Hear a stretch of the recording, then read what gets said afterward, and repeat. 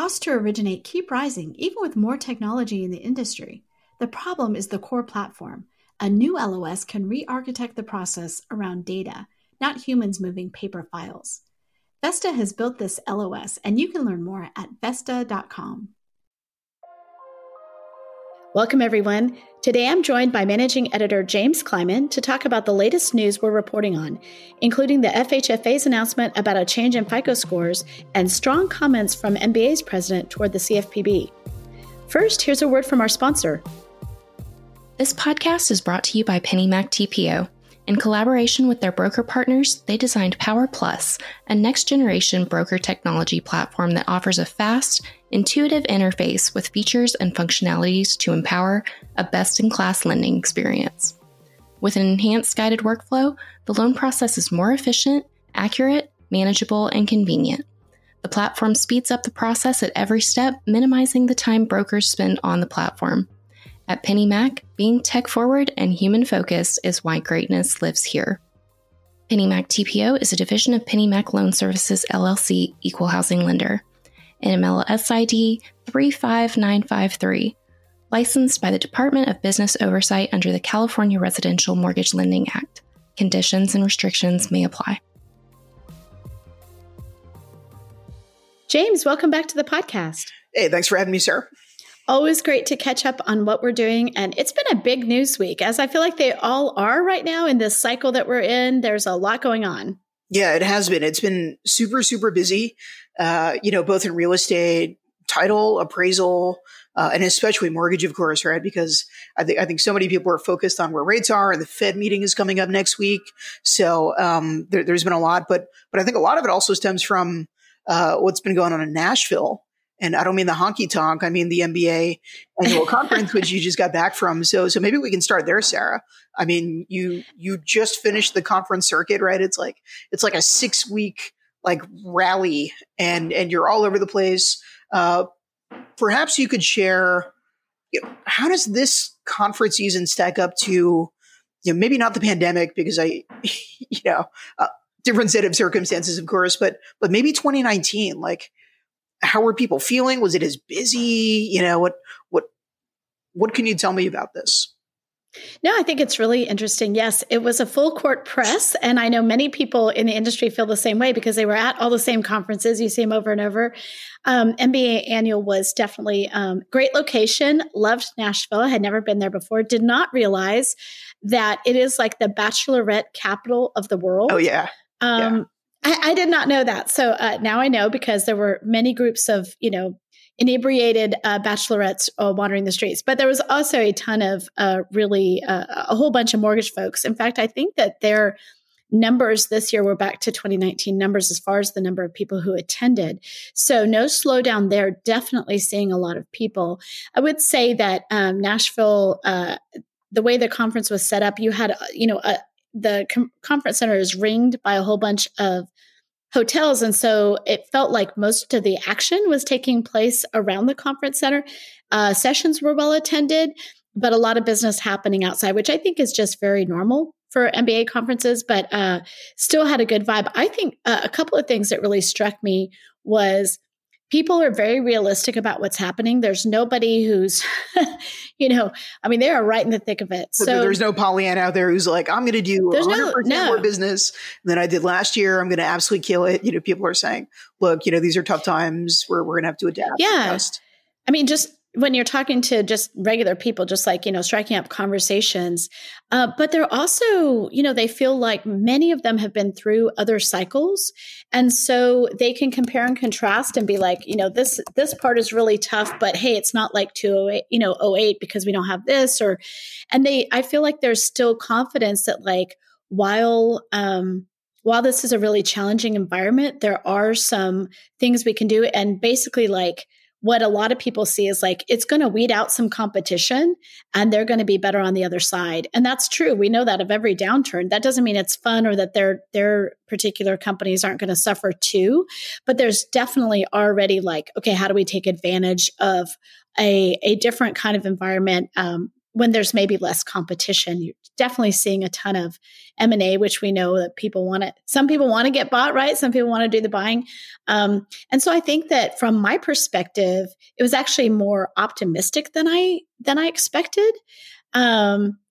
But, that's also, if you're talking to me, I'm at a media company. So you have to think, well, are people spinning it for me? These are not like in the interviews I was doing, but just like in talking to people, you just never know. Plus the people are cognizant when they talk to a reporter. Right. Yeah. So maybe that's not the case. I think the other thing is, if you're talking to marketing people, then, they're naturally, they're going to look on the bright side. So, understanding the bias of who I might be talking to, but even at parties where people don't know who I am, we're just striking up conversation.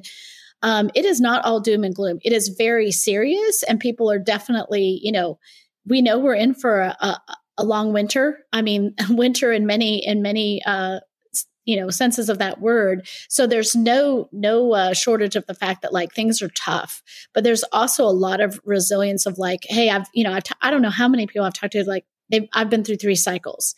So, that's right. If you've been here about 25 years, you've been through at least 3 cycles. And so they have they know what they're doing in that way, even though this one's different than others. So I think in that way, it was more hopeful than I thought it would be.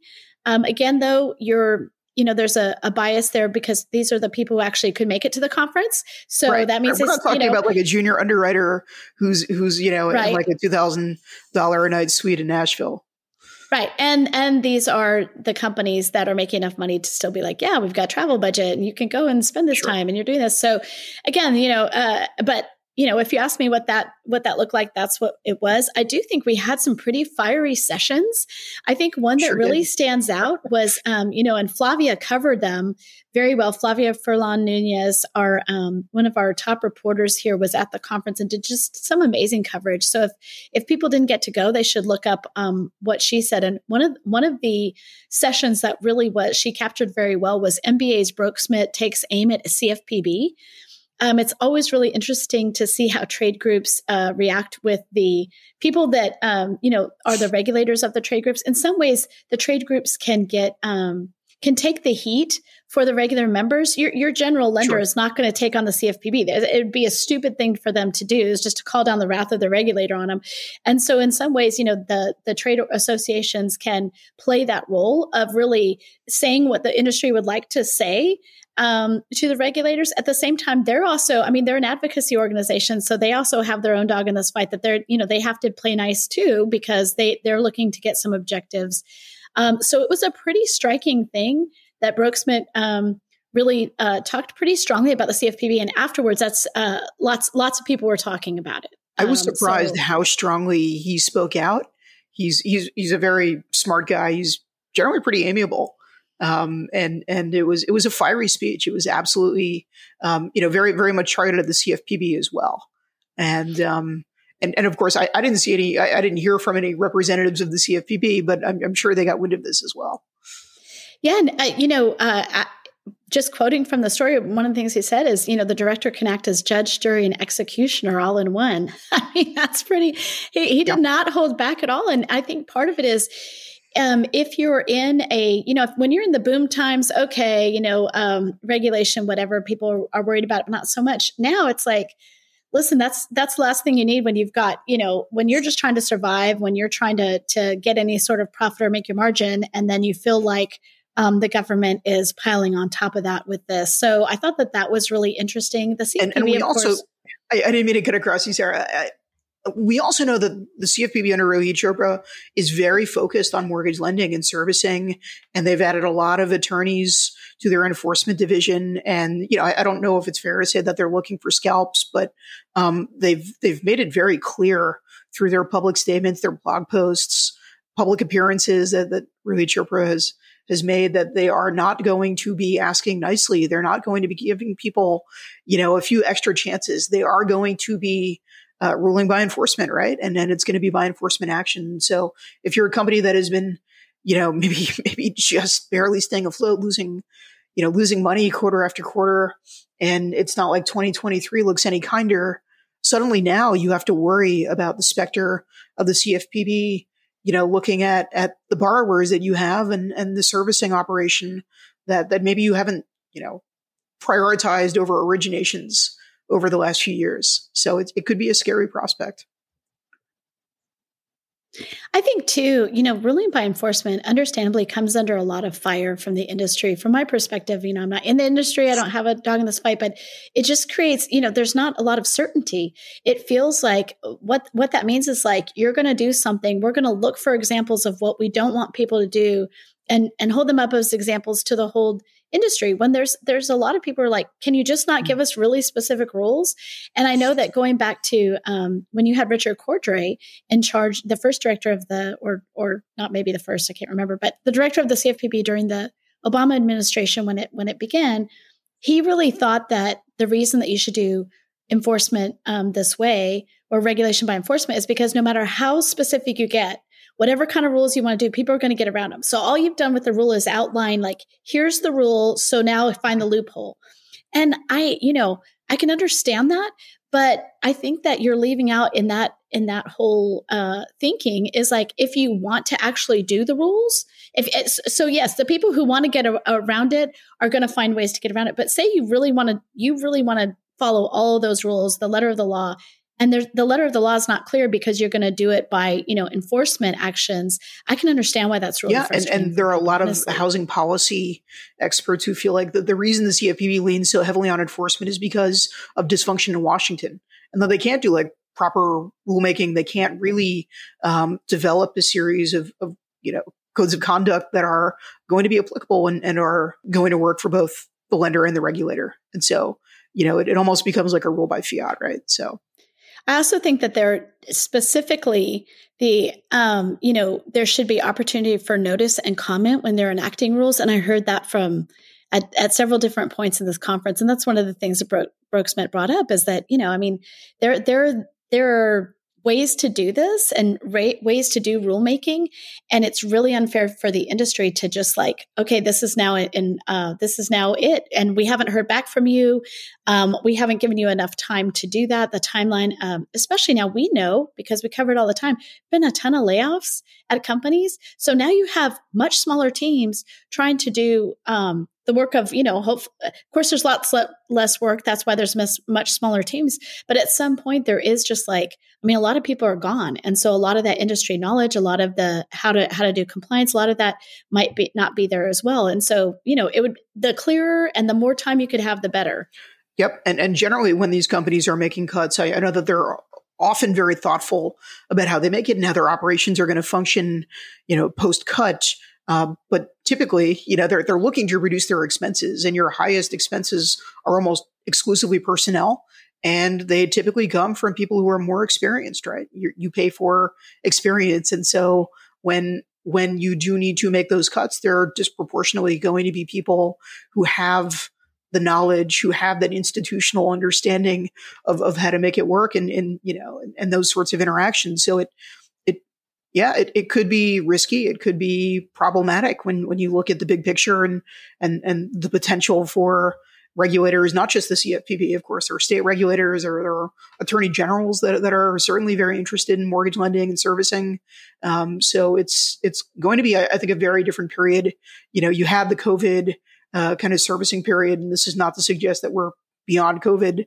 I know I just got my booster shot this morning. We are not past it, but I do think that this is going to be a very interesting time for servicers coming up and how they respond. And I don't think that the CFPB is going to go light. They're going to have a pretty heavy touch. Well, and there's a reason why the CFPB comes up more in these conversations. And when's the last time you and I had this conversation about the FDIC? When is the last time never. that, I don't think we ever no. Or the OCC? And it's because it was developed as a regulatory body in a whole new way. It was supposed, it's kind of like the cool kid of the regulators. It came, Dodd-Frank, and it was looking from the consumer's point of view, and it really is a different kind of agency, and its relationship to lenders and servicers started in a time that was very fractious, right? And famously, CFPB Director Cordray has used MBA conferences to call out the industry. So it's kind of funny to see it flip flop here, because I think it was 2015. I'll have to go back and look, but when he stood in front of services, servicers at the MBA servicing conference and basically told him, you're doing a terrible job and we expect more and we're going to come down hard on you. And you got to give it to Cordray, man. He's got the guts to stand up there in front of a room of, 4,000 people and just be like, we're coming after you. Right. And so I think that there is a long history in this industry between our, the practitioners and the CFPB specifically, because of the way that they do business, because of the kinds of things, the kind of rulemaking they do, and because they're the kind of agency that's going to stand up and call us out, like directly. Right. That's the explicit purpose of it, right? I mean, right. It should not be friendly toward industry. The whole idea is that it is a consumer watchdog, right? So, you can certainly understand the frustration on the part of the industry practitioners who feel like, they're kind of getting blitzed. And they don't have time to respond. And these are not, like speedboats, right? These are like generally slow moving operations that, it takes time to put in compliance measures and to really understand, what the regulator specifically wants.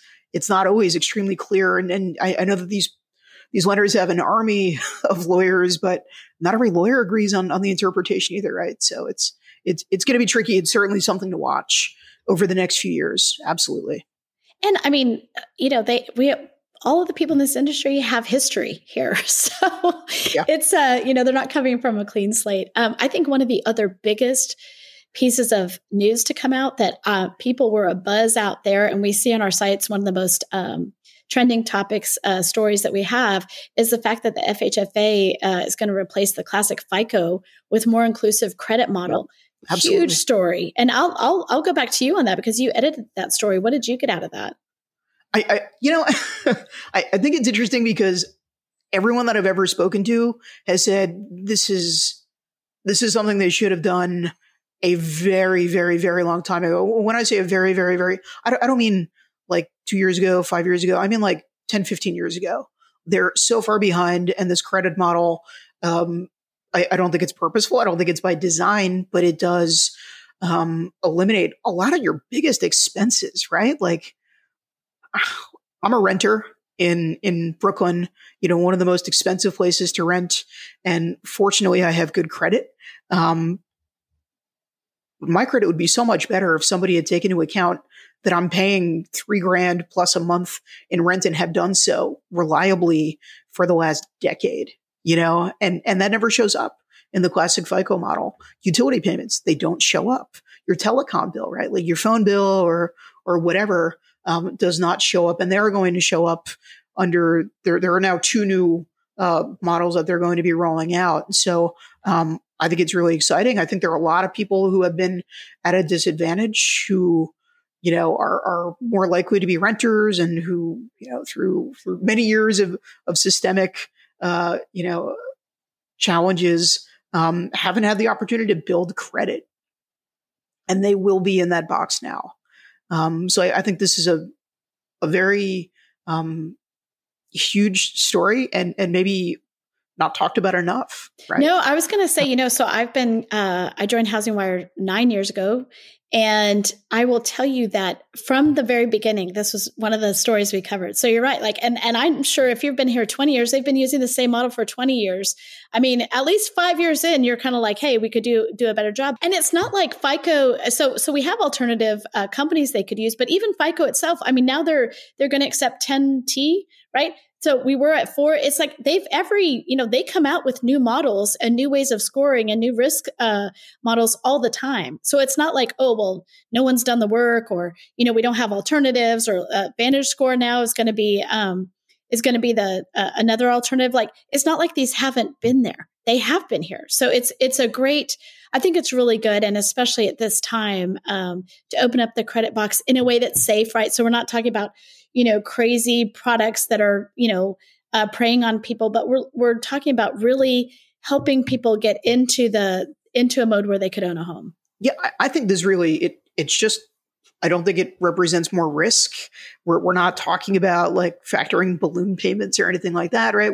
We are looking very holistically at what people actually have to spend their money on and when they pay their debts. And rent, especially now, is going to be your biggest monthly payment in almost every case. And the fact that that hasn't been included is bananas, absolute bananas. And this is, I think, hopefully going to help a lot of potential homeowners who are Black and Latino, who have not had the same advantages as it comes to home ownership opportunities as white borrowers. And, there was a big Urban Institute report about that pretty recently that concluded that, including on-time rent payments is going to help potential Black borrowers much more than anyone else. And you hope that this really starts to even out some of the disparities that we've had. It's no secret. We at Housing Wire have been very committed to reporting out some of the challenges facing, Black home ownership. And this may be the most consequential real world application, that's come through in many years. I agree with you. And to your point, it's not adding more risk. It's actually, and think about how much more data we have now versus even say 5 years ago, and how we can, split that data up and see it. So it is a way to open the credit box that is less risky. It's actually looking at a broader set of reports that will tell you what you need to know about the consumer's ability to repay. So for me, that was just like, I actually wasn't in that session and I was so upset. I was like, I wish I was in that session to kind of get the feel of like, what was the room like? What was, but I did get to talk to a lot of people afterwards, and definitely this was huge. Yeah, there's a lot of buzz in general around the credit box. And I know that the FHFA and even the FHA have not really shown a willingness to really expand the credit box in terms of, what they will accept for their underwriting standards. But having said that, this is pretty big. And there's also just a lot of interest in general in credit. And we see this very often in the rental space, in multifamily especially. And so this week, kind of overshadowed by the classic FICO news, but there's a company called Built Rewards, and they operate a loyalty program, and they have a credit card that converts rent payments into points, kind of like like surely you've heard of the points guy, right? And sort of this idea that, you can save 1% or 2% on gas or on, whatever. And they just raised a new funding round that gives them a valuation, they say, that is $1.5 billion. And, they typically work with the big developers and multifamily owners. So, like the Avalon Bay communities, Blackstone, related companies, Equity Residential. But they're really starting to break now into single family rentals. And even beyond, Invitation Homes and kind of the, the stalwarts of that sector. And I think it's really interesting to see if they can bring that model toward home ownership, toward, just a bigger number of people. I think that's really, really interesting. And so many more people are comfortable with this idea of, getting points back for what they would have already spent. Like you're already going to pay for your gas, right? So why not at least get 1% back every time you fill up at the pump using this credit card or whatever? You pay your rent and now you get 2% back on that same card that you've just paid. And maybe you can put it toward, I don't know, whatever. Maybe it's something on Amazon. Maybe it's a hotel or vacation or whatnot. But it's a really interesting concept, and I'm really fascinated to see where it ends up, because I think we're very, very early on in the evolution of this. I agree with you. You wrote a story this week about Invitation Homes, speaking of which, right? Seeking a $1 billion joint venture as home prices fall. So tell us what's in that. Yeah, this is a report from Bloomberg, which broke the story earlier this week. And it's exactly what you say. Invitation Homes is seeking a joint venture partner, and they want to take advantage of the potential, not potential, it's already happening. It is a drop in home prices. And so they've enlisted the help of a pretty big commercial brokerage called Eastil Secured, and they're looking to find a partner for $1 billion joint venture. And, it doesn't necessarily mean that it's going to happen. The reason that they're doing this is because, it's just challenging given that the stock market is pretty far down, and their stock price has declined almost by a third this year. So it would be cheaper for them to try to raise money through a joint venture than, to be tapping their own equity. And, it's interesting to see a company that is already, I think, 85,000 units deep in the single family space getting even bigger, potentially, right? And that's because they have a big advantage in paying with just, I mean, they have silly amount of money and they're going to pay cash, right? And so they have the advantage over the everyday person who maybe has to spend 7.2, 7.3 on a mortgage, right? On some of these homes, and they can rent it out. Maybe they'll sell it in a few years. Maybe they'll keep it. It's good liquidity, right? You still have a number of people that are interested in having a larger space, having, maybe an office or having a backyard for the dog, when you previously lived in the city or whatnot. So it's a pretty smart play. We're seeing a lot of interest in the single family rental market in general. It's still a very hot space, and I think it's going to continue to be. We're also seeing a lot of home builders that are desperate to shed inventory, that are looking to sell in bulk. And in a lot of cases, the people who are buying those homes in bulk are investors who are turning these properties into single family rentals. So it's a space that is, I think, probably only going to continue to grow, and one to watch.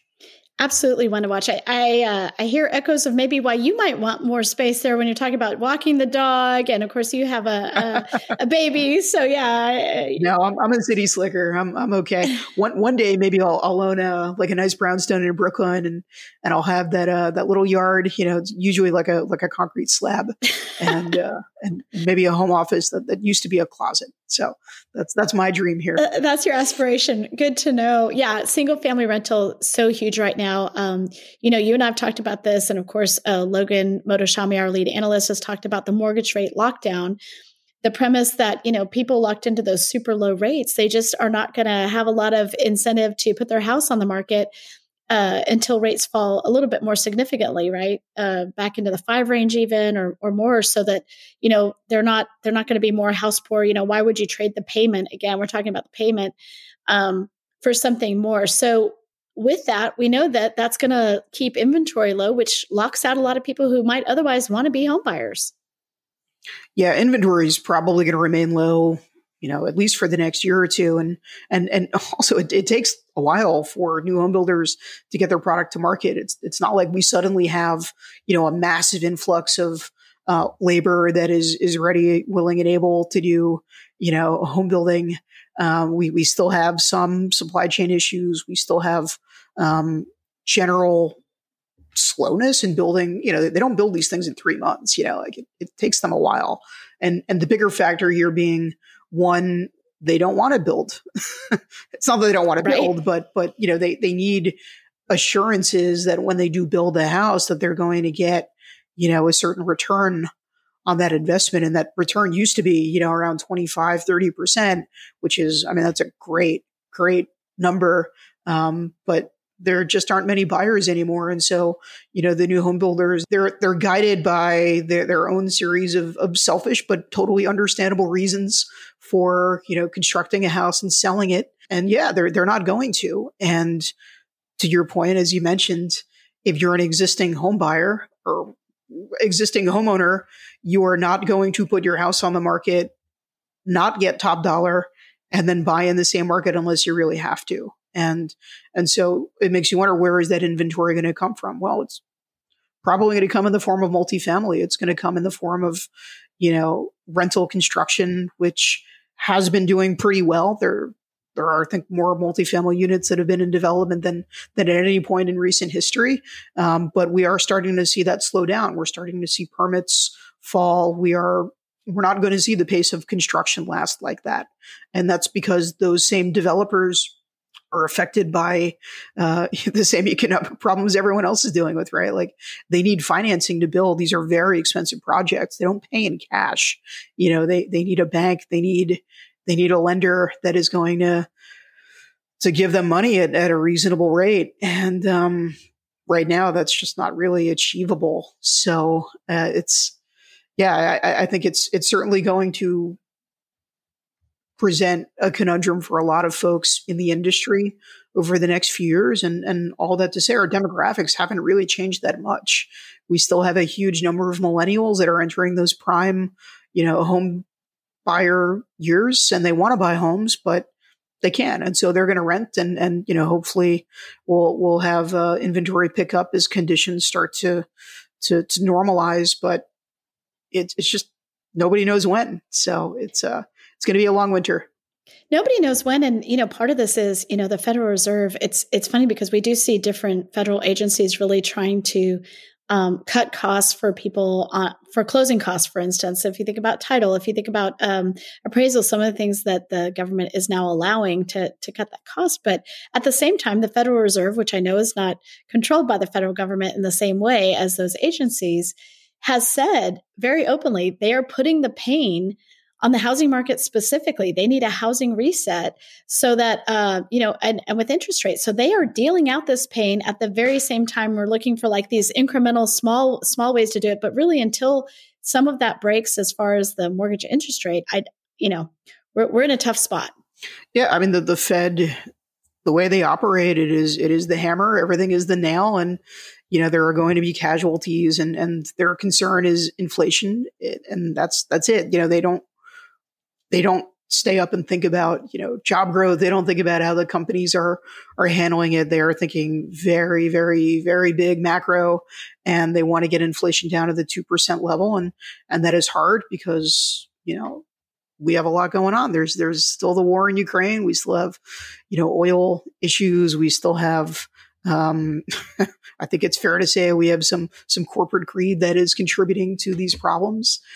We have a lot of factors that, can't just be solved by interest rates either. So it's a protracted problem that is not going to seek a resolution for, I think a few quarters at least. So we're going to be watching very closely next week when the Fed raises rates. I think the consensus is they're going to raise it another 75 basis points because they really do want to get down to that 2% mark. But really what's going to be worth watching is clues about the future. Okay, so we raised 75 again, but here's what we're thinking in terms of the first quarter, or here's what it looks like from our vantage. So that's going to affect everything.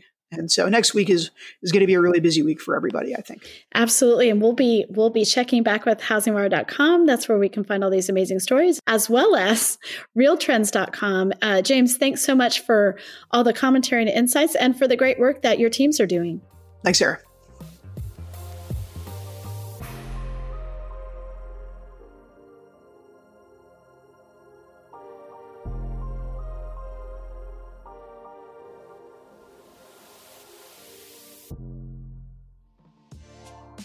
How have the 2022 housing market forecasts changed?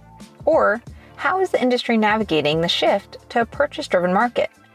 HousingWire's premium content program, HW Plus, answers questions like these and offers a variety of member-exclusive benefits that are tailored to what you need to stay competitive and agile in today's fast-paced market. Go to housingwire.com/membership to join today. With your HW Plus membership, you get access to longer-form digital content, the Housing Wire magazine, member-exclusive rates to in-person events like Housing Wire Annual, and more.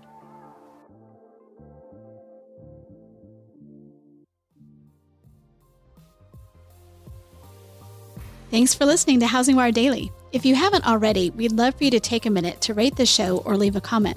We'll see you back here on Monday for more news and insight.